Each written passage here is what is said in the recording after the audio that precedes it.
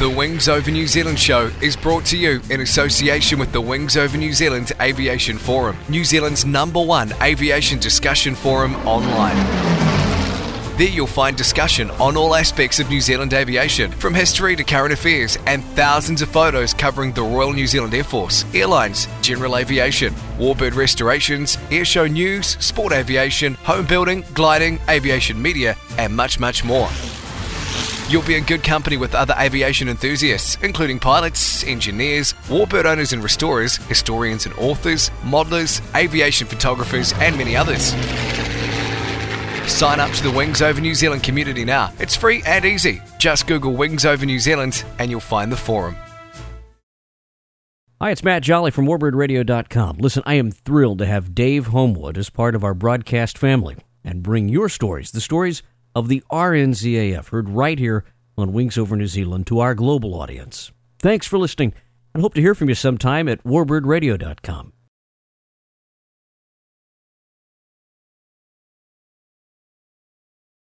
This is Extended, the ETOPS Aviation Podcast. Here's Peter Johnson. We're in front of the Merlin. Can you tell us a little bit about the aircraft? What aircraft did you fly before? Sukhoi 22. Right, okay. That's quite an interesting aircraft. Mm-hmm. What was that like to fly? Faster. Yeah. Gareth Stringer. Make no bones about it, this is still a very capable aircraft. The cockpit's very cramped, you've got leg restraints on, you're sat on a seat that's got explosives in it. Tim Robinson.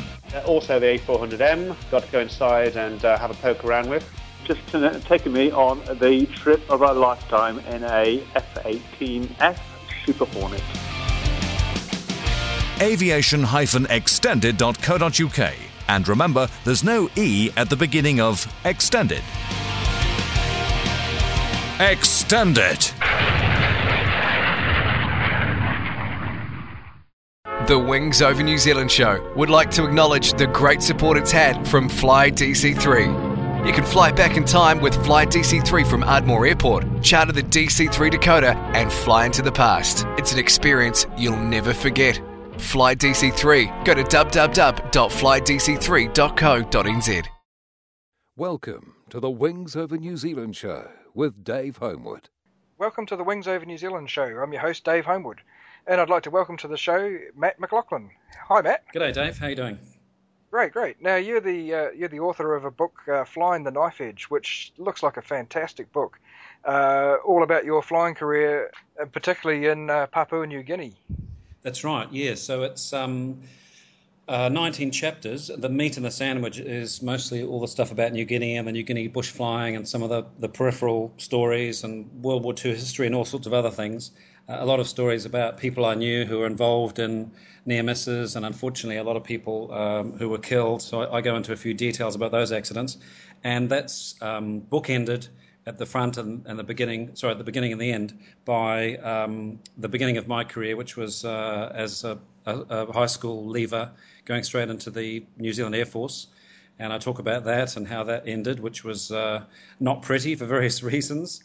But it was a great foundation. And then the end of the book is one chapter about when I joined Cathay Pacific Airways in 1995, talking about what it was like to learn to fly the 747 and all that airline stuff, and really using that as a contrast against what the New Guinea flying was about. The structured, dry, procedural airline stuff versus all of the excitement of bush flying in Papua New Guinea. Right. Well, can we go back to the beginning and you're from New Zealand. Where did you grow up? I grew up in Gisborne, so born in Tauranga, but moved to Gisborne when my dad got a transfer with his work when I was about 5. Yep. And then stayed there all the way through to Form 7, or Year 13 as they call it now, when I went to do officer training at RNZAF base Wigram, which obviously is now closed. I think all the basic stuff is done in a hakia these days, isn't it? But yeah, I shot off to Wigram as an 18-year-old to start my officer training, and that rolled into the pilot training squadron on my first wings course. Right, okay. And so when did you join up with the Air Force? So I joined the Air Force in January 1990, and did the 13-week officer training course. And then that rolled into, I think, 2 or 3 weeks of ground school at Pilot Training Squadron, getting all the exams and most of the theory out of the way. And then I started a wings course. I did about a third of the wings course, and then I had glandular fever, or mononucleosis, as some people call it. And that led to a 3-month break. I was in hospital for quite a while. It was pretty rough there. And then back to Wigram. I think the training budget was very tight, so they didn't let me start flying until the junior course had caught up to where I'd been.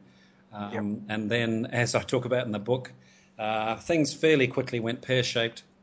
I think the break wasn't good for me, and I had a bit of a falling out with the commanding officer, which is a long story.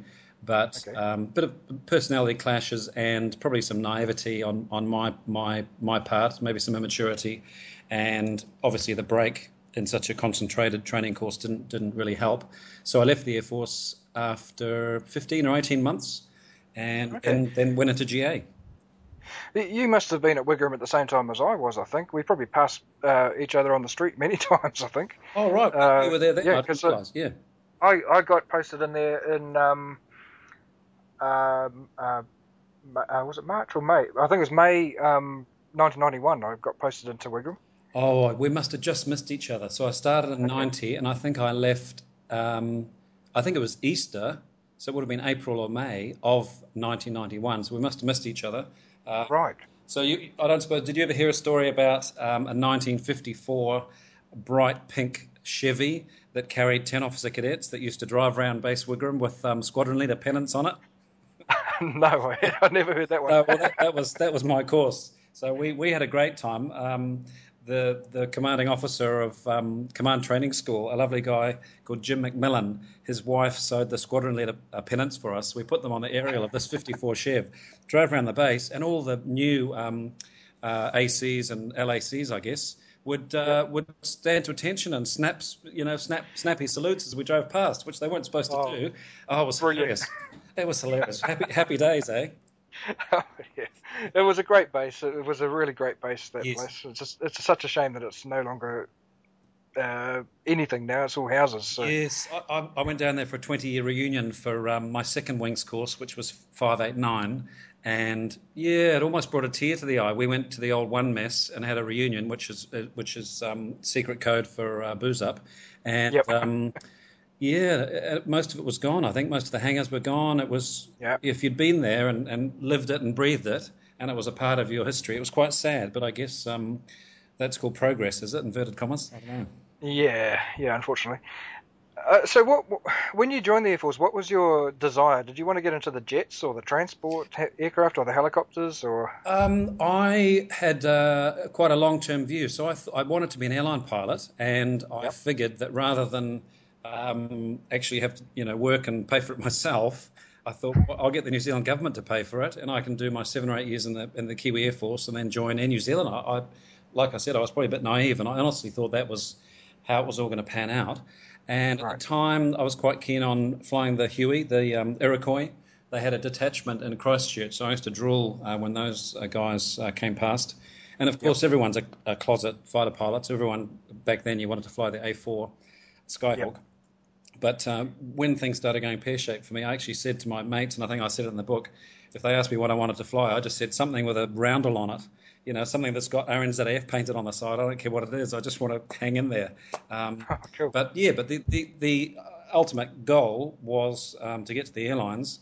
And as I say in the book, I got there, but not long after getting into the airlines, and certainly at this stage of my career, I look back on the New Guinea stuff, and that was the best flying I'll ever do, and I actually really miss it, and I wish I'd appreciated the journey more, which is another theme of the book. It's not about the destination, it's about the journey, and that's, as cliched as that might be, that's very much the case with me, and that's another theme of the book. Yeah, well, absolutely. So when you left the Air Force, you went to do civilian flying training. Tell me about that. Yeah, well, that was... It was a shock to the system because all I knew was the Air Force way of doing things. So obviously this is all in the book as well. So I went back to my hometown and I went into Air Gisborne with a lovely, lovely couple, John and Margaret Reed, who are running that business. I believe it's still going, probably run by, I think, one of their sons. And just instantly switched to plan B, which was get some part-time work, some shift work, and work towards finishing off the commercial pilot's license and all those other things that people do, instructor's rating and twin IR rating and all that stuff. I mean, it was a standard CV that you needed to build up. And again, I thought I would join Air Nelson or possibly Air New Zealand on a friendship, or maybe go and instruct somewhere for a while. That's not really what happened, but that was the plan. And as I said, it was a shock to the system. I mean, I'd gone from, the Zoom bag and the parachute and the Mae West and the Alpha flight helmet and the Nomex gloves and the very structured Air Force system. And obviously the budget was big, so there was we didn't have to think about commercial considerations, or you didn't have to think about how much fuel you're burning, or you just jump in and go and do the training mission, whatever it happens to be. So having to jump into a 172 in a T-shirt and jeans and a pair of runners and a borrowed, I think it was a Telex headset I had initially, jumping into an underwhelming 172 was quite a shock. I came, as I say in the book, I came to enjoy it and realise that there's no right or wrong way, and there's no way that's better than another way. The Air Force way is just different. But it took me a while to settle in, and just to really wind me up, the tented camp. So I don't know if some of the listeners might remember, and I guess they still do it. The Air Force used to do tented camps as the last phase of the fixed wing, or the propeller, I should say, phase of the wings course, where you'd go off in a big gaggle of air trainers back then and land somewhere, and you'd have a tent organised, and you'd do your NavXs out of there, and C-130s would turn up, and F-27 friendships would be there in support. So that tented camp for my wings course that I'd recently been cut from was in Gisborne. So all of my mates turned up in air trainers, looking cool in all their military gear, and I'm standing there next to my 172 at Air Gisborne. But I took it on the chin, and it was fine, and it all worked out fine. I mean, in aviation, you've got to have a plan B and a plan C and a plan D, and you've got to be tenacious, and you've got to be, to a certain extent, lucky as well, right, to get where you want to go. Yeah, exactly. So how long did it take you from the point where you started training in the civil system to getting your commercial license? I think it took about 18 months. So I had some part-time jobs. I came out of the Air Force with 120 hours, I think, 124 hours in the air trainer, but most of that was dual. So most of that was under instruction. So I was really lacking in solo hours. So I had to get 80-something hours solo. So I spent a lot of time doing that. And I had to pay for it as well, of course. So I had to work, the normal story. So I got a job at Pizza Hut. So I was a kitchen hand at Pizza Hut by night, and eventually graduated to delivery driver. So that was a special kind of a promotion. And I was also working in a brewery at the weekends. I had a lawn mowing job. I was maitre d' at a restaurant downtown 1 or 2 nights a week. And I worked at a public bar in one of the big hotels, well, big for Gisborne anyway. So that all took about 18 months, and I got all the qualifications. And then, so now we're talking 1990, 1991, Air New Zealand got rid of all the friendships. So suddenly, all those jobs that I thought I was going to be lining myself up for disappeared. There was nothing. There was just nothing happening in New Zealand. And that was that's why I wound up going to Papua New Guinea. Okay. Now, how did that even come about? So I went to a Catholic school and grew up attending, the school masses and stuff, the school church services. And at some stage, I saw, that's right, this is going to sound cheesy, but it's actually what happened. I saw Air America on VHS, I guess. Might have been Betamax. Now you're talking. I think it was a VHS. Air America with Robert Downey Jr. and Mel Gibson. For those aviators who haven't seen it, you must go out and watch it. It's fantastic, I presume. It is. Isn't it? Great flying, right, Dave? It is. It's amazing. Yeah, and so quite early on there's a scene there, and I still remember it like it was yesterday. This must have been about 91, where Mel Gibson is doing a familial flight with Robert Downey Jr. in a Pilatus Porter, and he starts making an approach to a little skid mark of dirt on a steep slope on the top of a ridgeline in some bush in Laos or Cambodia or somewhere, wasn't it? and yeah. Robert Downey Jr. sort of protesting, you can't land there, and he does, and it's real footage, and I just thought, wow, that is incredible. And I suppose, again, naively, I had thought that the only adrenaline to be had in aviation was down low, fast with the hair on fire in an A4K Skyhawk. But I realised that there was a lot of exciting flying out there in the world, and so that was a light bulb moment for me. And then I started thinking about using my freshly printed commercial license to apply to be a volunteer somewhere through possibly the Catholic Church in New Zealand. So that's what I did. I applied through a overseas volunteer service.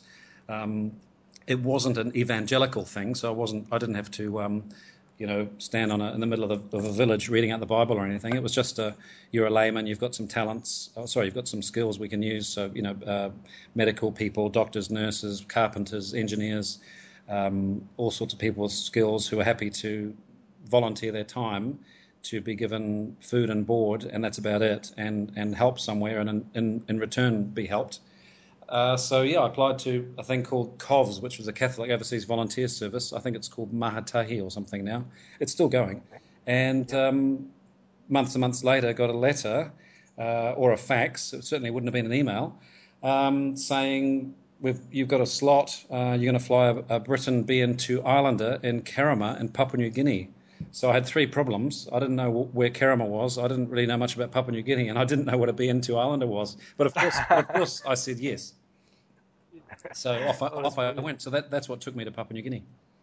Okay, and they paid for you to get up there and all that sort of thing. Yes. So they operate on donations, I guess. So yes, they flew me up there, and then I arrived at sort of a halfway house for missionary volunteers in Port Moresby, the capital of New Guinea, and the idea was that I would be trained as a bush pilot and then be sent to run.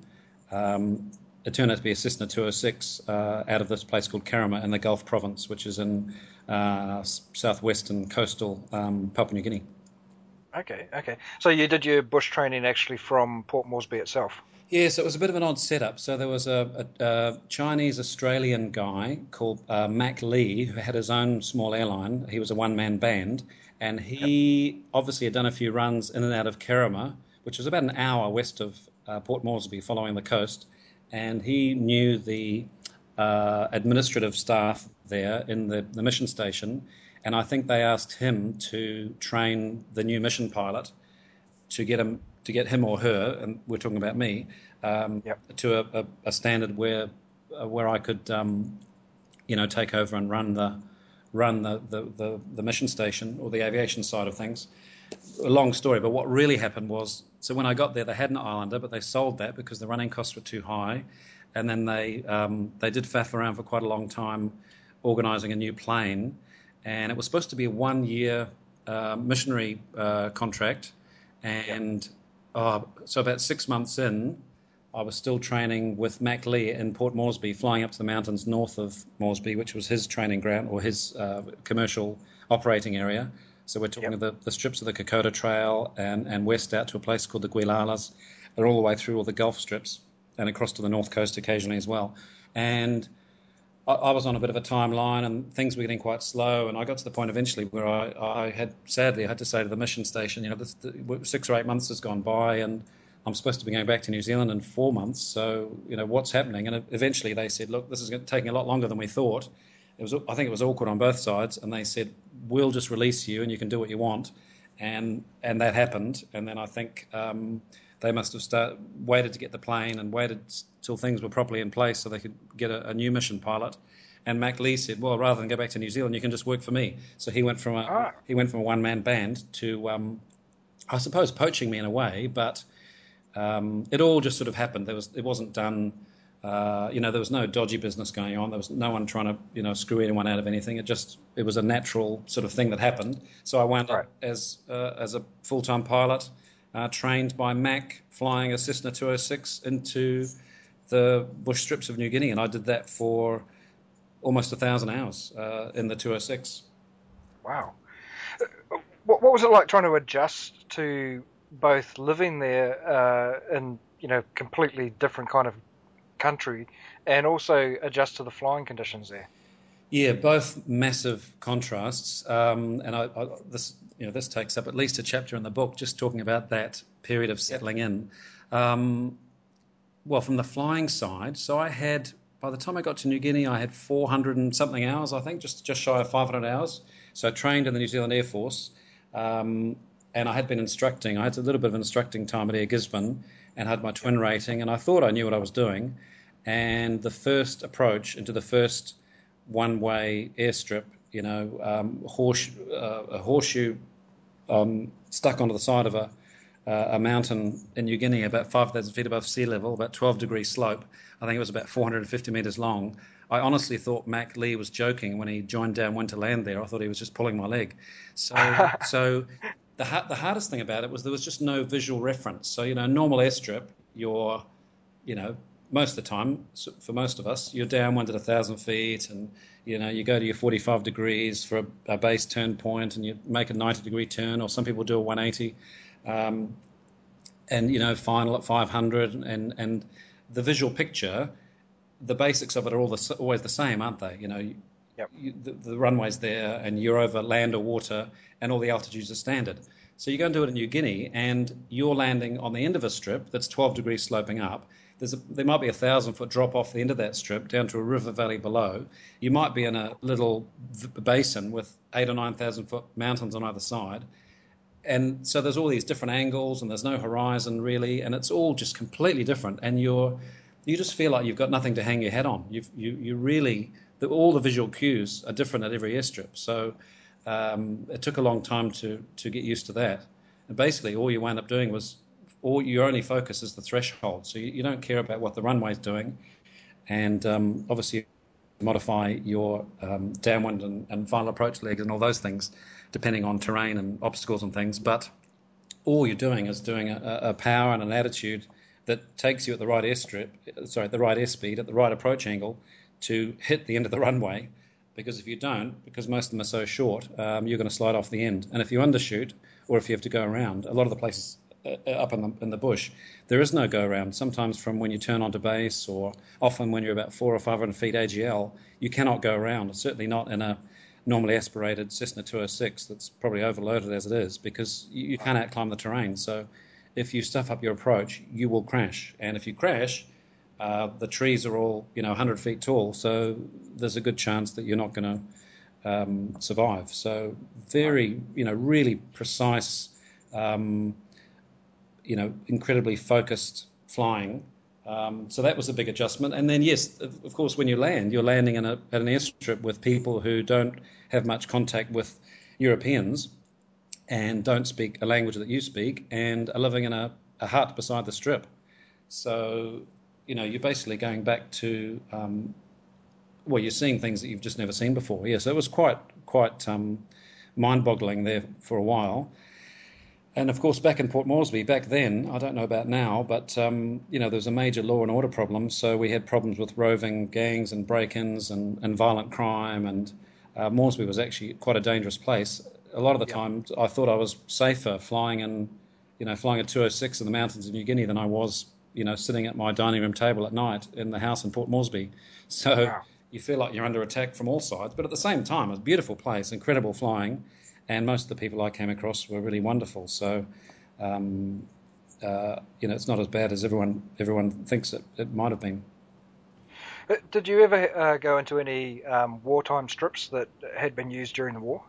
Oh, a lot. And I didn't really find out about this until I started writing the book, which was about a 10-year process. So part of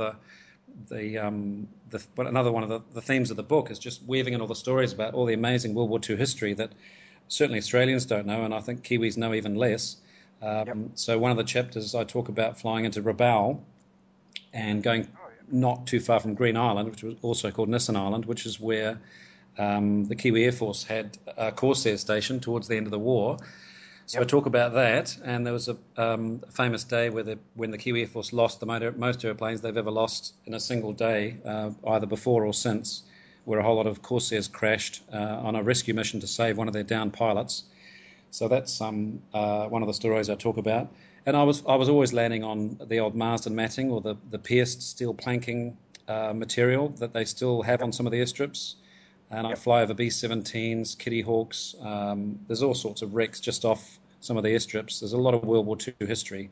So that's another, as I say, another major theme of the book, talking about all that World War II stuff. And I flew into 10 or 12 of the airstrips on the Kokoda Trail, and I cover that in detail as well, talking about what it was like, to fly into those airstrips in the 1990s, and then contrast that with what was going on there in the latter stages of World War II with the Australians, holding off the Japanese, who were making a big push from the north of the country to come in and take over Port Moresby. And if they'd made it, they would have controlled all the shipping routes between the US and the Pacific. So that would have been, a major setback for the Allies. Absolutely. You mentioned before about the village people in the jungles and in the mountains that lived next to the strip. Yes. Because you were ranging around all different parts of the country on these different flights, were the people you came across, did they speak different languages from each other? Was there lots and lots of language barriers because they all had their own little culture and that sort of thing? They're definitely all different. One of the really amazing things about New Guinea is that there are over 700 languages spoken in New Guinea. So wow. if you had a list of all the languages spoken in the world, Papua New Guinea is the place that has a higher percentage of individual languages, I think, than almost any other place. So quite amazing. And that's obviously a result of the topography. So even between a village on one side of a mountain range and the village on the other side of the mountain range, sometimes they're even within sight of each other. Yep. The people could be quite different. There could be a different mood when you landed in the airstrip. Sometimes the whole village would be friendly, and sometimes across the valley, the whole village would be timid and shy, and you'd almost never see anyone. They'd all be sort of hiding when you turned up. But there is a common language here. There's probably two. There's a language called Motu, which is the language of most of the coastal tribes. And there's Pidgin English, which is also spoken through the Solomons and other parts of the South Pacific, which is that's the language that I spoke so that I could get around and conduct business at the airstrips, buying selling tickets and collecting money on trade store good orders and negotiating with people and having a chat. So right. Pidgin English, yes. So there is one language that's pretty much spoken everywhere, but the tribes are all very, very different. And then the Highlanders, I was based eventually in the Southern Highlands, flying a Twin Otter out of a place called Mendi. The Southern Highlands, and the Highlands in general, those people were very, very different to the coastal people. Yeah, totally different. Okay. Like from a different country. PNG has political problems. They're going through it at the moment. And it's never ending because a Papua New Guinean sees themselves first and foremost as a member of a particular tribe, and then obviously family, and then tribe, and then somewhere way further down the track, they may consider themselves as Papua New Guineans, but that's a secondary consideration. So it's even now very, very tribal. Right. Did you spend much time on the ground when you would land at these places, or would it be quickly unload, load up and go? Well, yeah, it depended on how much work there was on for the day. Normally, you couldn't faff around because you might have, on the Twin Otter, I could do 18, 19 sectors in the day, and you actually wound up running out of daylight, so you couldn't faff around. Right. So a lot of the time, you're in a bit of a rush. And another good reason to finish as early as possible is that the weather got very scary after lunchtime. So the tropical weather, I'm sure some listeners will appreciate this. After lunch in the mountains, in the highlands, anywhere equatorial, that's when the 40,000 foot CBs build up, and they're over those mountain ranges and valleys, and flying in the afternoons was a lot more scary. So generally, we tried not to fly in the afternoon. I mean, I did plenty of it, but it wasn't ideal. But yeah, to put that in perspective, I mean, the Royal Australian Air Force would come through quite often, and they generally didn't fly after lunchtime because it just got too difficult, especially given that they had a lot less knowledge and currency than we did, because we lived there and did it every day, and they just came up for 1 or 2 weeks a year. Right. So what sort of altitudes would you be flying at above the jungle? Well, the Civil Aviation Department in New Guinea don't have anything on me anymore, so I can tell you the truth. Well, so typical flight out of Port Moresby, you'd take off obviously at sea level, and then in a 206 you'd climb for about half an hour. So I suppose you're lucky to make 5,000 or 6,000 feet, and you're still at low level. So the terrain in that 50 miles or 45 miles that you've made along the ground, distance-wise out of Moresby, you've just been climbing the whole time, and you wind up, after half an hour of climbing in a Cessna 206, you level off and you're at 500 feet above the valleys. Wow. So you're at 5,000 or 6,000 feet, and the Owen Stanley Range goes up to about 12,000 or 13,000 feet. So within 20 miles of you, or 5 miles, 10 miles of you, is the main spine of the country, which is, going up to about 12,000 feet. So, yes, so it was that took me a while to get used to. Climb for half an hour, and I'm low level. That's amazing. Yeah, it was. I mean, you'd have things like that in New Zealand, I suppose, wouldn't you? You could climb out of Timaru or Christchurch and head straight for the Southern Alps and have the same sort of problem. But in New Guinea, the mountains are a lot closer to the ocean generally than somewhere like Christchurch. Right. Did you ever have any problems with the aircraft in terms of mechanical issues when you were either flying along or if you landed at a strip? I think the first thing a lot of people presume is, they hear you're flying in Africa, or you're flying in, the Arctic, or you're flying in Papua New Guinea, or you're flying in South America. They presume the maintenance is crappy or in some way substandard. I didn't have any major problems at all. I think the maintenance was good. Mac Lee, when I was working for him, before I went on to my sort of the third level airline I was working for subsequent to him, he had most of his maintenance done, the big stuff done in Archerfield in Queensland, and the day-to-day stuff was done by very experienced engineers in New Guinea. And we have to remember that there's places like Missionary Aviation Fellowship and New Tribes Mission and some of these other missionary outfits had engineering centres, and they had world-class engineers and facilities. So generally the maintenance was pretty good. I'm trying to think. I think I had a starter motor die once. I did. What did I do? I was very lucky, which we'll probably talk about soon, I suspect. I did almost 3,500 sectors in Papua New Guinea, and the only thing I broke was a nav light because I landed on a place that was so steep. I think I clipped the tail of the 206 when I overflared. So I broke a nav light once. But no, apart from that, no dramas. I had a few minor things happen on the PT6s on the Twin Otter, but never stranded anywhere. Never had any problems. No, it's surprising, right? I had a good run. Yeah, well, it sounds like a good run. Did you do any have any preparations in place or do any training in case you did come down in the jungle, or was it just hope? That I hadn't even thought about that. No, there was zero training. It was all pretty loosey-goosey with a CAD.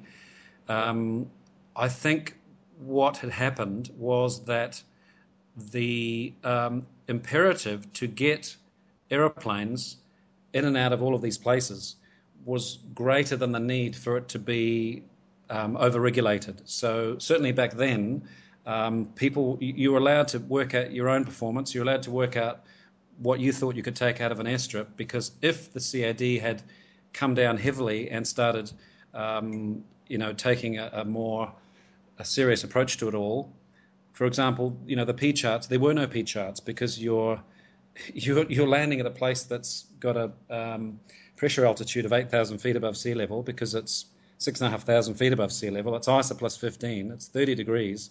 And the P charts say you can't do it. So how do you do an air transport category operation or an RPT transport operation when you're off the charts? The CAD just let us get on with it. And those in positions of responsibility and check and training in the various airlines and the little GA companies were given the benefit of the doubt that they would train the young pilots to know how much they could and couldn't take out of each airstrip.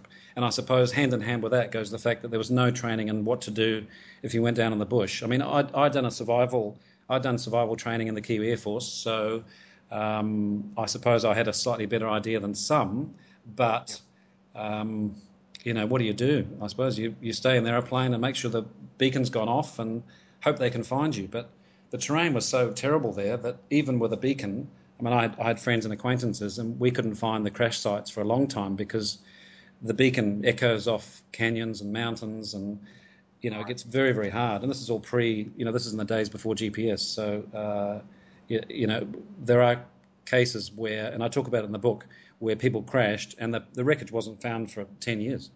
And even then, just by chance. So was I trained in jungle survival? That is a very definite no. Oh, wow. Okay. So did you have any scary moments, any incidents that terrified you in flying there? Oh, lots. Yeah, the hard part was deciding which ones to talk about in the book and which ones not to talk about. Okay. Definitely. I mean, if you're doing that sort of flying, and again, especially in the days before GPS and before, I know the people flying in Papua now, flying for Suzy Air and those sorts of things, and even flying the PAC 750s, right? That some of the operators have in New Guinea. It's wonderful. They've got terrain displays, and they've got enhanced GPWS, ground proximity warning systems, and they've got obviously that's tied to GPS and global databases, and they can see even when they can't see. But back in the time I was there, if there's cloud, then you better know where you are, because if you're in the wrong valley, there's no escape. So when I was there, we lost 10% of the airplanes every year. There was a crash that was either a serious injury or one or more fatalities every month, and most of the time I knew someone involved. So it was a traumatic experience, and I didn't realise at the time, but it was one of those things that you can't focus on how dangerous it is, because if you do, you can't get the job done. One of your mates gets killed in a crash on Wednesday in some shitty weather at an airstrip somewhere, and on Thursday morning you're tasked with doing the same run that he just did, and he was killed yesterday afternoon. But you can't dwell on that. There's a lot of parallels with, and I did a lot of reading when I was trying to come up with my own writing style, and there's a lot of parallels with people flying in combat. So a lot of the World War II stories where something bad happens to your mate Johnny, well, you can't talk about Johnny anymore, because if you do, you won't be able to do your job. So, there was a lot of repressed trauma, I suppose, which, I think maybe it was a cathartic experience for me to write down, the stories of some of these crashes and some of the people that I knew who were killed, to almost to get it off my chest, and also to tell the story that they weren't less skilled than the rest of us who made it. They were just less lucky. A lot of the times it just came down to you turn right, you die. I turn left, I get away with it. That's how fine the line was, and that's where the title for the book comes, I guess, Flying the Knife Edge. You don't know you're on the knife edge until you fall off it. But I tell you what, you're bush flying in New Guinea, you're always on the knife edge. Yeah, gosh.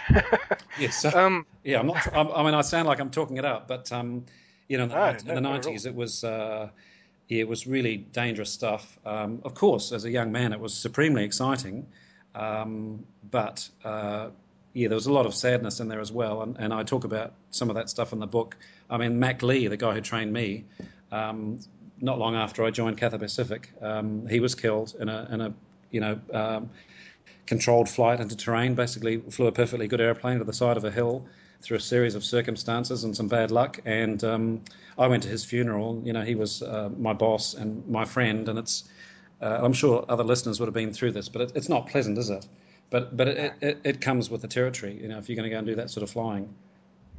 So you were saying about how many crashes there were, one a month sort of thing. Yes. And so were there a whole series of small airlines that were all based in Moresby, because you were sort of a one aircraft band. That's right. Yes. So I was with Mac Lee. Eventually, we wound up with 3 pilots. So Mac, myself, an Australian guy called Sid Macari, and there were more pilots that came after I left.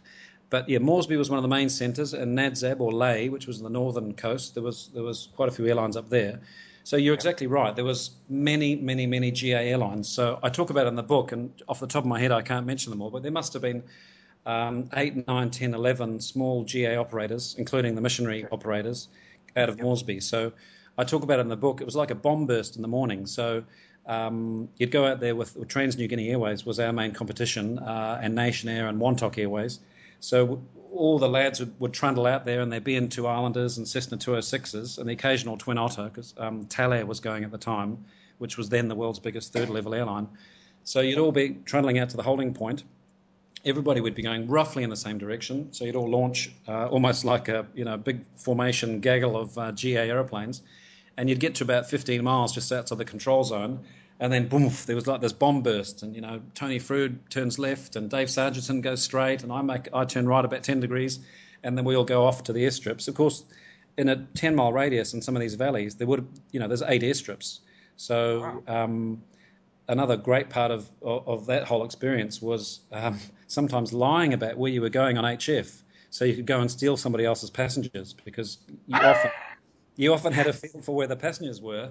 So, I would say, I'm going to Whānau, and then, Dave Sargentson, who's a good mate of mine, a Kiwi bloke out of Wanaka, he would lie and say he was going to Tapini, and I get to Tapini, and Dave's on the ground in Tapini picking up the people that I was supposed to pick up. So, you do a low pass and then head off to Whānau and pick up his passengers. So it was all on, and there was so much work because the aeroplanes were, only 6 to 10 seats, and the Guilalas, that area was very busy in those days, as were a lot of these communities.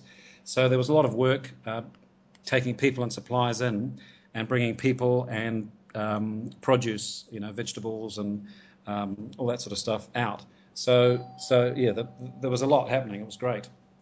Right. What sort of people were you carrying? Because in those mountain villages, was it just people that wanted to come out and go to town and then go back again, or? Yes, so there was a bit of that. Most of the time it was villagers who'd been spending time in Port Moresby for whatever reason, and you were flying them home. A lot of health workers, so doctors and nurses, a lot of education workers, teachers, and they all were paying with government checks, so a lot of it was subsidised by the government, and a lot of work for trade store owners. So in every village there'd be 2 or 3, almost like a dairy in New Zealand. There'd be one of the village huts would have an open side, and you'd go in there, and you'd be buying razor blades, rice, salt, crackers, sometimes frozen meat, although that was unusual, tins of tuna and mackerel, all the staples for the village diet. So those were the big men in the village. Those were the guys that had money.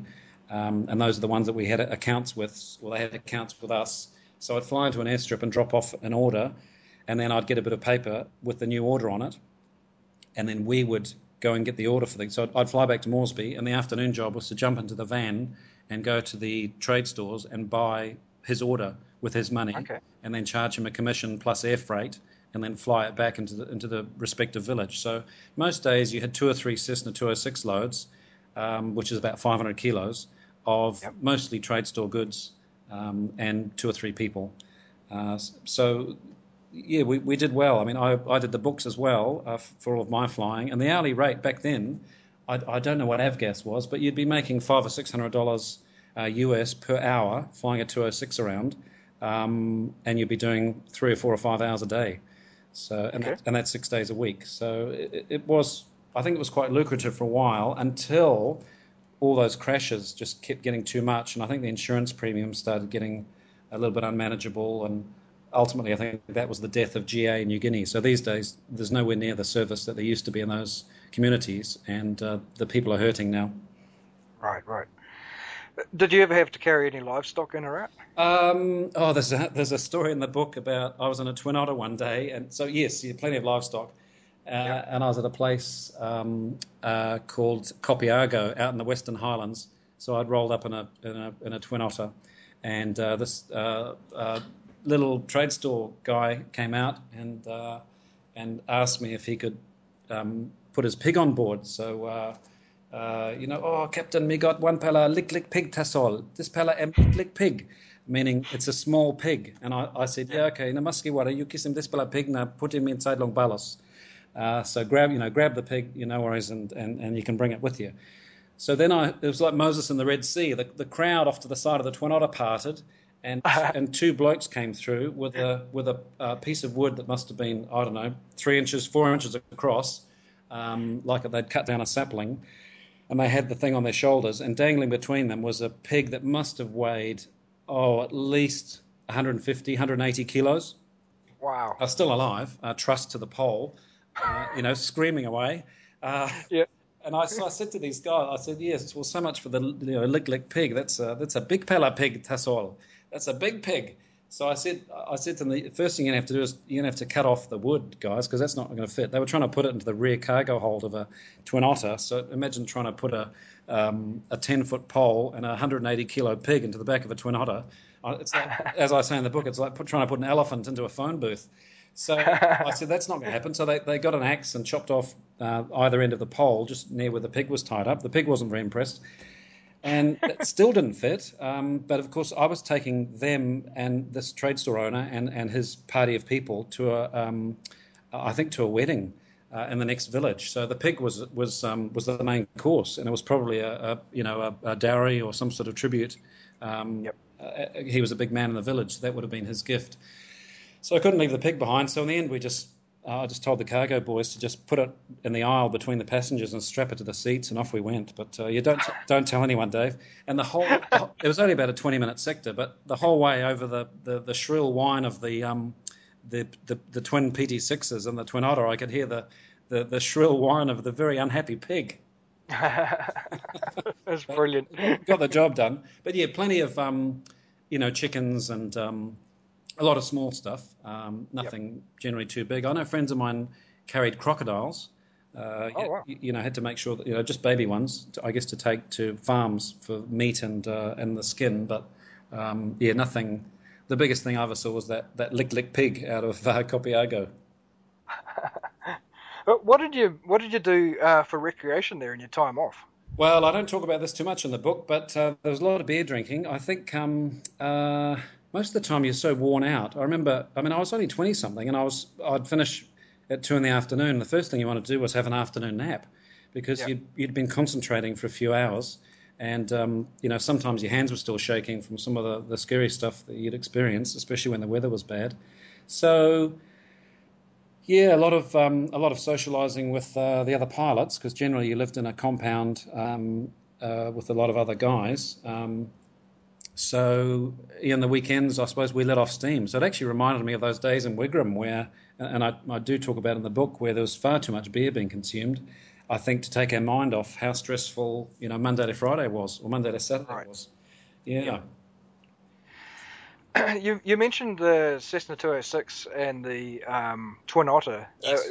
Did you fly anything else? Any other types? Yes, I started with Air Manobata and got checked out on the Cessna 206, and as I said, I did I think almost 1,000 hours on that. And then after maybe 800 hours of that, Mac bought a Cessna 402, a B model that I think was ex-Talair. So we started a new run flying 8,000 chickens twice a week up into the highlands, day-old chicks. So we'd fill up the 402 with chicks and then bring back vegetables from the highlands. So that was good.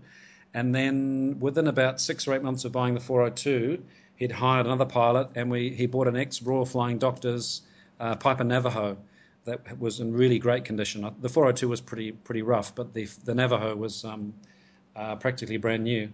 So I was flying those three: the 206, the 402, and the Navajo. And I worked for Mac for about 18 months, and then joined a turboprop company. Okay. You never got to fly the Pilatus Porter then? No, there were no Porters in New Guinea when I was there. I think I've just seen that they're stopping production of that. I mean, I would love to fly a Porter. I know in New Guinea, I think they had was there one that wasn't turbine, the first model perhaps? So we might be talking about, I believe there was. Yeah, I think we might be talking about the 60s, right? 60s, 70s. I know that the original Porter was flown, I think, by Talair. I've seen photos of it and when I was researching the book. No, I didn't get into the Porter. I would love to, but I was very lucky. I got a lot of single pilot Twin Otter time, so it doesn't get much better than that. The Twin Otter was just the perfect machine for those sort of bush operations. So you could carry 1.5 tons into all the same places that you took the 206, but with heaps more performance. and the benefit of reverse thrust and even a little bit of reverse in the air if you really needed it, which was against manufacturer's instructions. But that was a get out of jail free card, which I was shown quite early on when I was checked out on the Otter. Okay. So you didn't get into the Porter, but everything else really does sound like Air America. Yeah, well, that's right. I was about to say that I didn't get shot at, but actually there's a whole chapter in the book about getting shot at.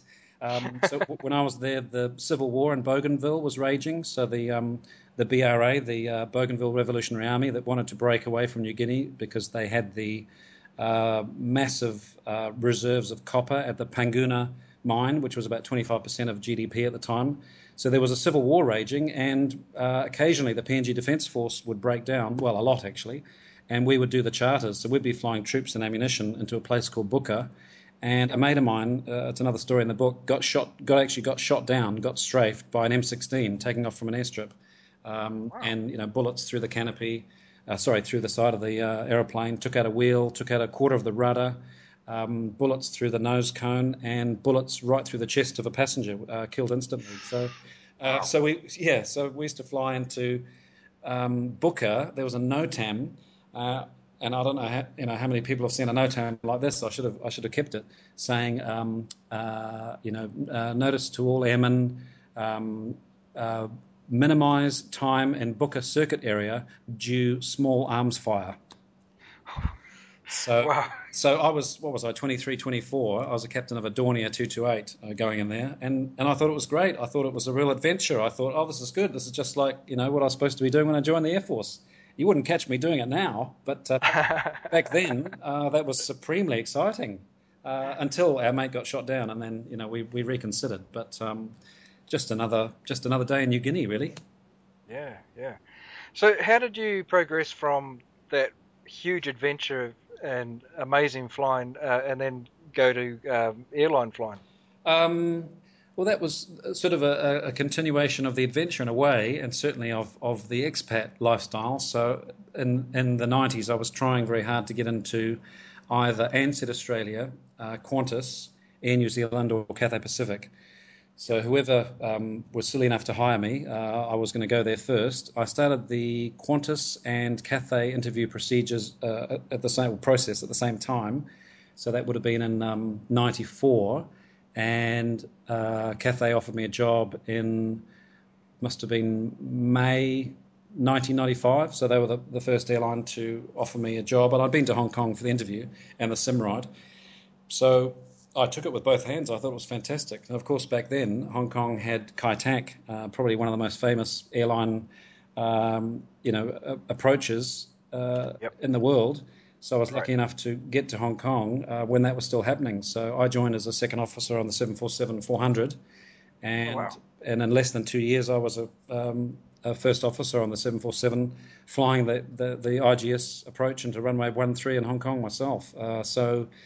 Yeah, it was, and it reminded me of bush flying. Coming into Hong Kong in a typhoon, doing that last-minute dog-leg turn in a 280-ton 747, just reminded me very much of trying to land a Twin Otter at 3 p.m. on one of those mountain airstrips with tailwinds and turbulence, and you had your work cut out for you. So I suppose the New Guinea stuff, strangely enough, prepared me for Hong Kong. Yeah. Right. Of course, eventually that airport closed, and now it's a lot more pedestrian. We're out at Chek Lap Kok Airport out on Lantau Island, which is it has some topographical and weather challenges, but of course it's nothing on the old IGS approach. Yeah, exactly. And you've been with Cathay ever since, and living in Hong Kong ever since? Yeah. So I started in 95, so this is year 22. So just under 2 years as an SO, and then I must have spent about 7-8 years as a first officer, and then I did a command on the Airbus A330, and then at the time in Cathay we flew the A340 as well, so I flew the twin A330 and the quad-engined A340. And then about 3 years ago, or 2.5 years ago, I had the seniority to bid for a command slot on the 777. So I've been flying the 777 for 2.5 years. Yeah, so So 10 years on the 400, 9 years on the Airbus, and now 2.5 years-ish on the 777. So I've been lucky to have a nice mix. Yeah. So what sort of routes are you flying at the moment? Are you going long haul? Yeah, so my seniority is such that I can select or request what I want to do. So I do long haul, and I double up on my trips. So I do back-to-back long haul trips, and then I get double the amount of time you'd normally get off. And then I try and spend a lot of time in New Zealand. It took me a long time to realise where my heart is, and New Zealand's home, and I've been away since 1992. So, that's a quarter of a century, isn't it? So I really miss it. So I try and get down there as much as I can, and I'm back into GA, and I'm starting to get active with the New Zealand Warbirds out at Ardmore. So I've got a share in a chipmunk there. And for quite a few years, I've had a share in an L-29 Delphin, ex-Bulgarian Air Force ground attack jet trainer. So we had, through a company called XX Aviation, we had New Zealand's first Part 115 joy flight business running out of Queenstown for a while there with a good friend of mine called Pete Meadows. So we're taking a break from that at the moment, but that's another thing I've been doing. So still active in, real flying, if you like, quote unquote. The airline stuff is great, but my passion is still flying put me in a bug smasher. If you want to see me with a big smile on my face, put me in something small and let me loose. Yeah. Oh, brilliant. There's nothing like it, right? On a nice day, flying around New Zealand, it's just a real treat. And I really appreciate that when I get a chance to do that. Excellent. Now the book. One thing I want to say about the book is the striking cover art. It's fantastic. I just love it. It reminds me of the sort of 1950s or 1960s adventure books. And it's got a tribal warrior on it, and it's got your Cessna SC-206 on there. That's right. So you're right. I hadn't even thought of that. It's almost like a Zane Grey sort of a vibe, isn't it? Dave, I hadn't even thought of that. That wasn't my intention, but you're right. You're probably right. So there's a story to everything in the book, because I'm probably OCD, and I work very hard to on the publishing process to make sure that it looked like a real thing and not something that some guy just written on his spare time, even though that's probably the case. I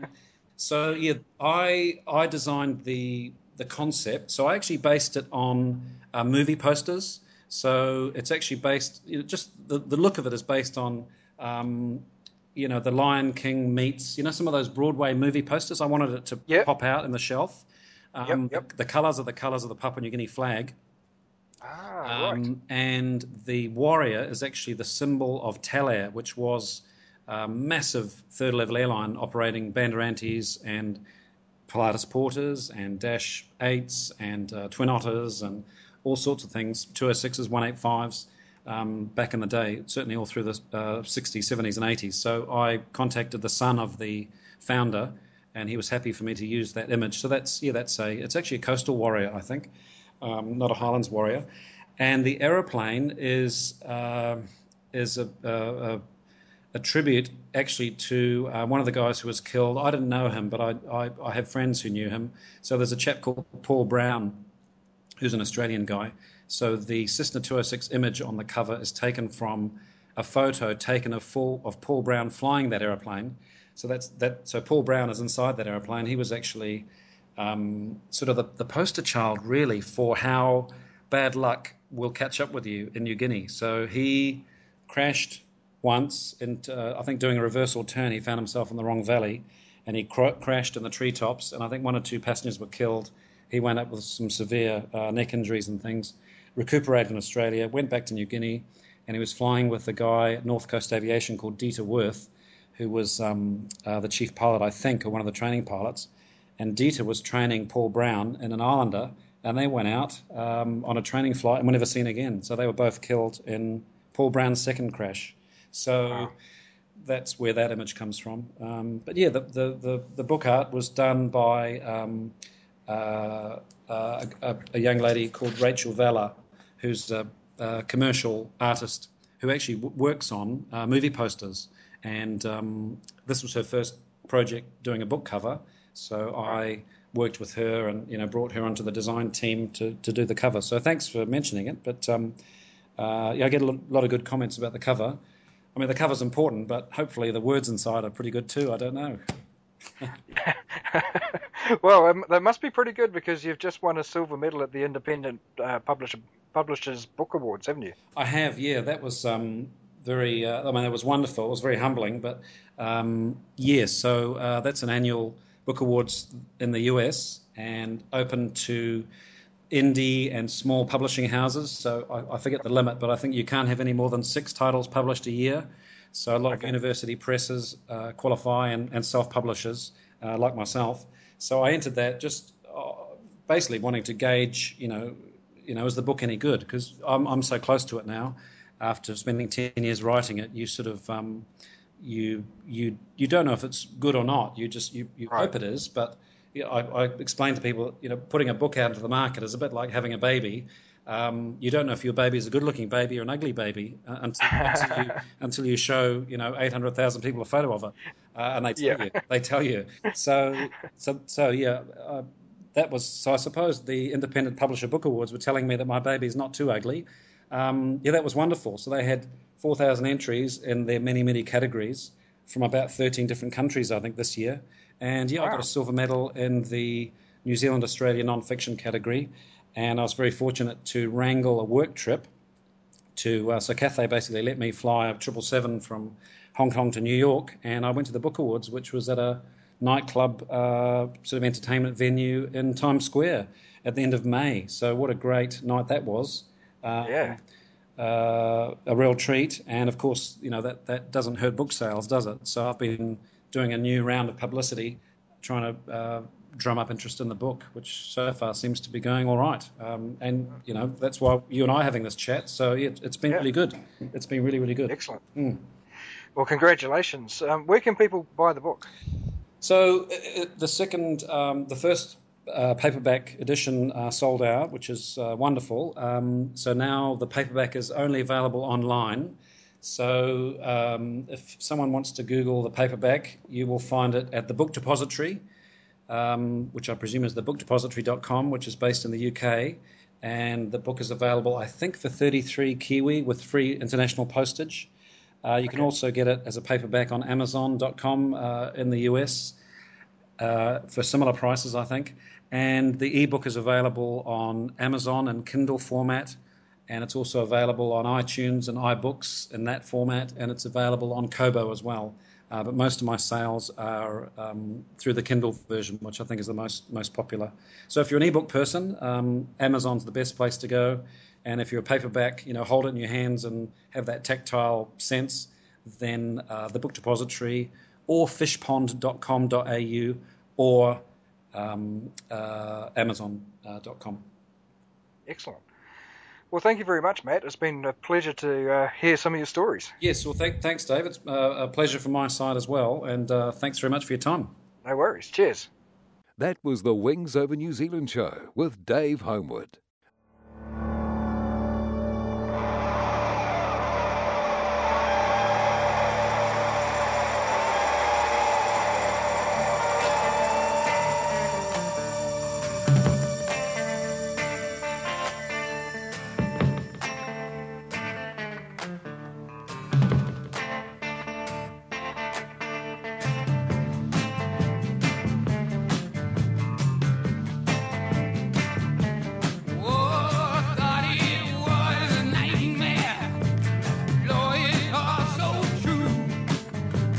Hey,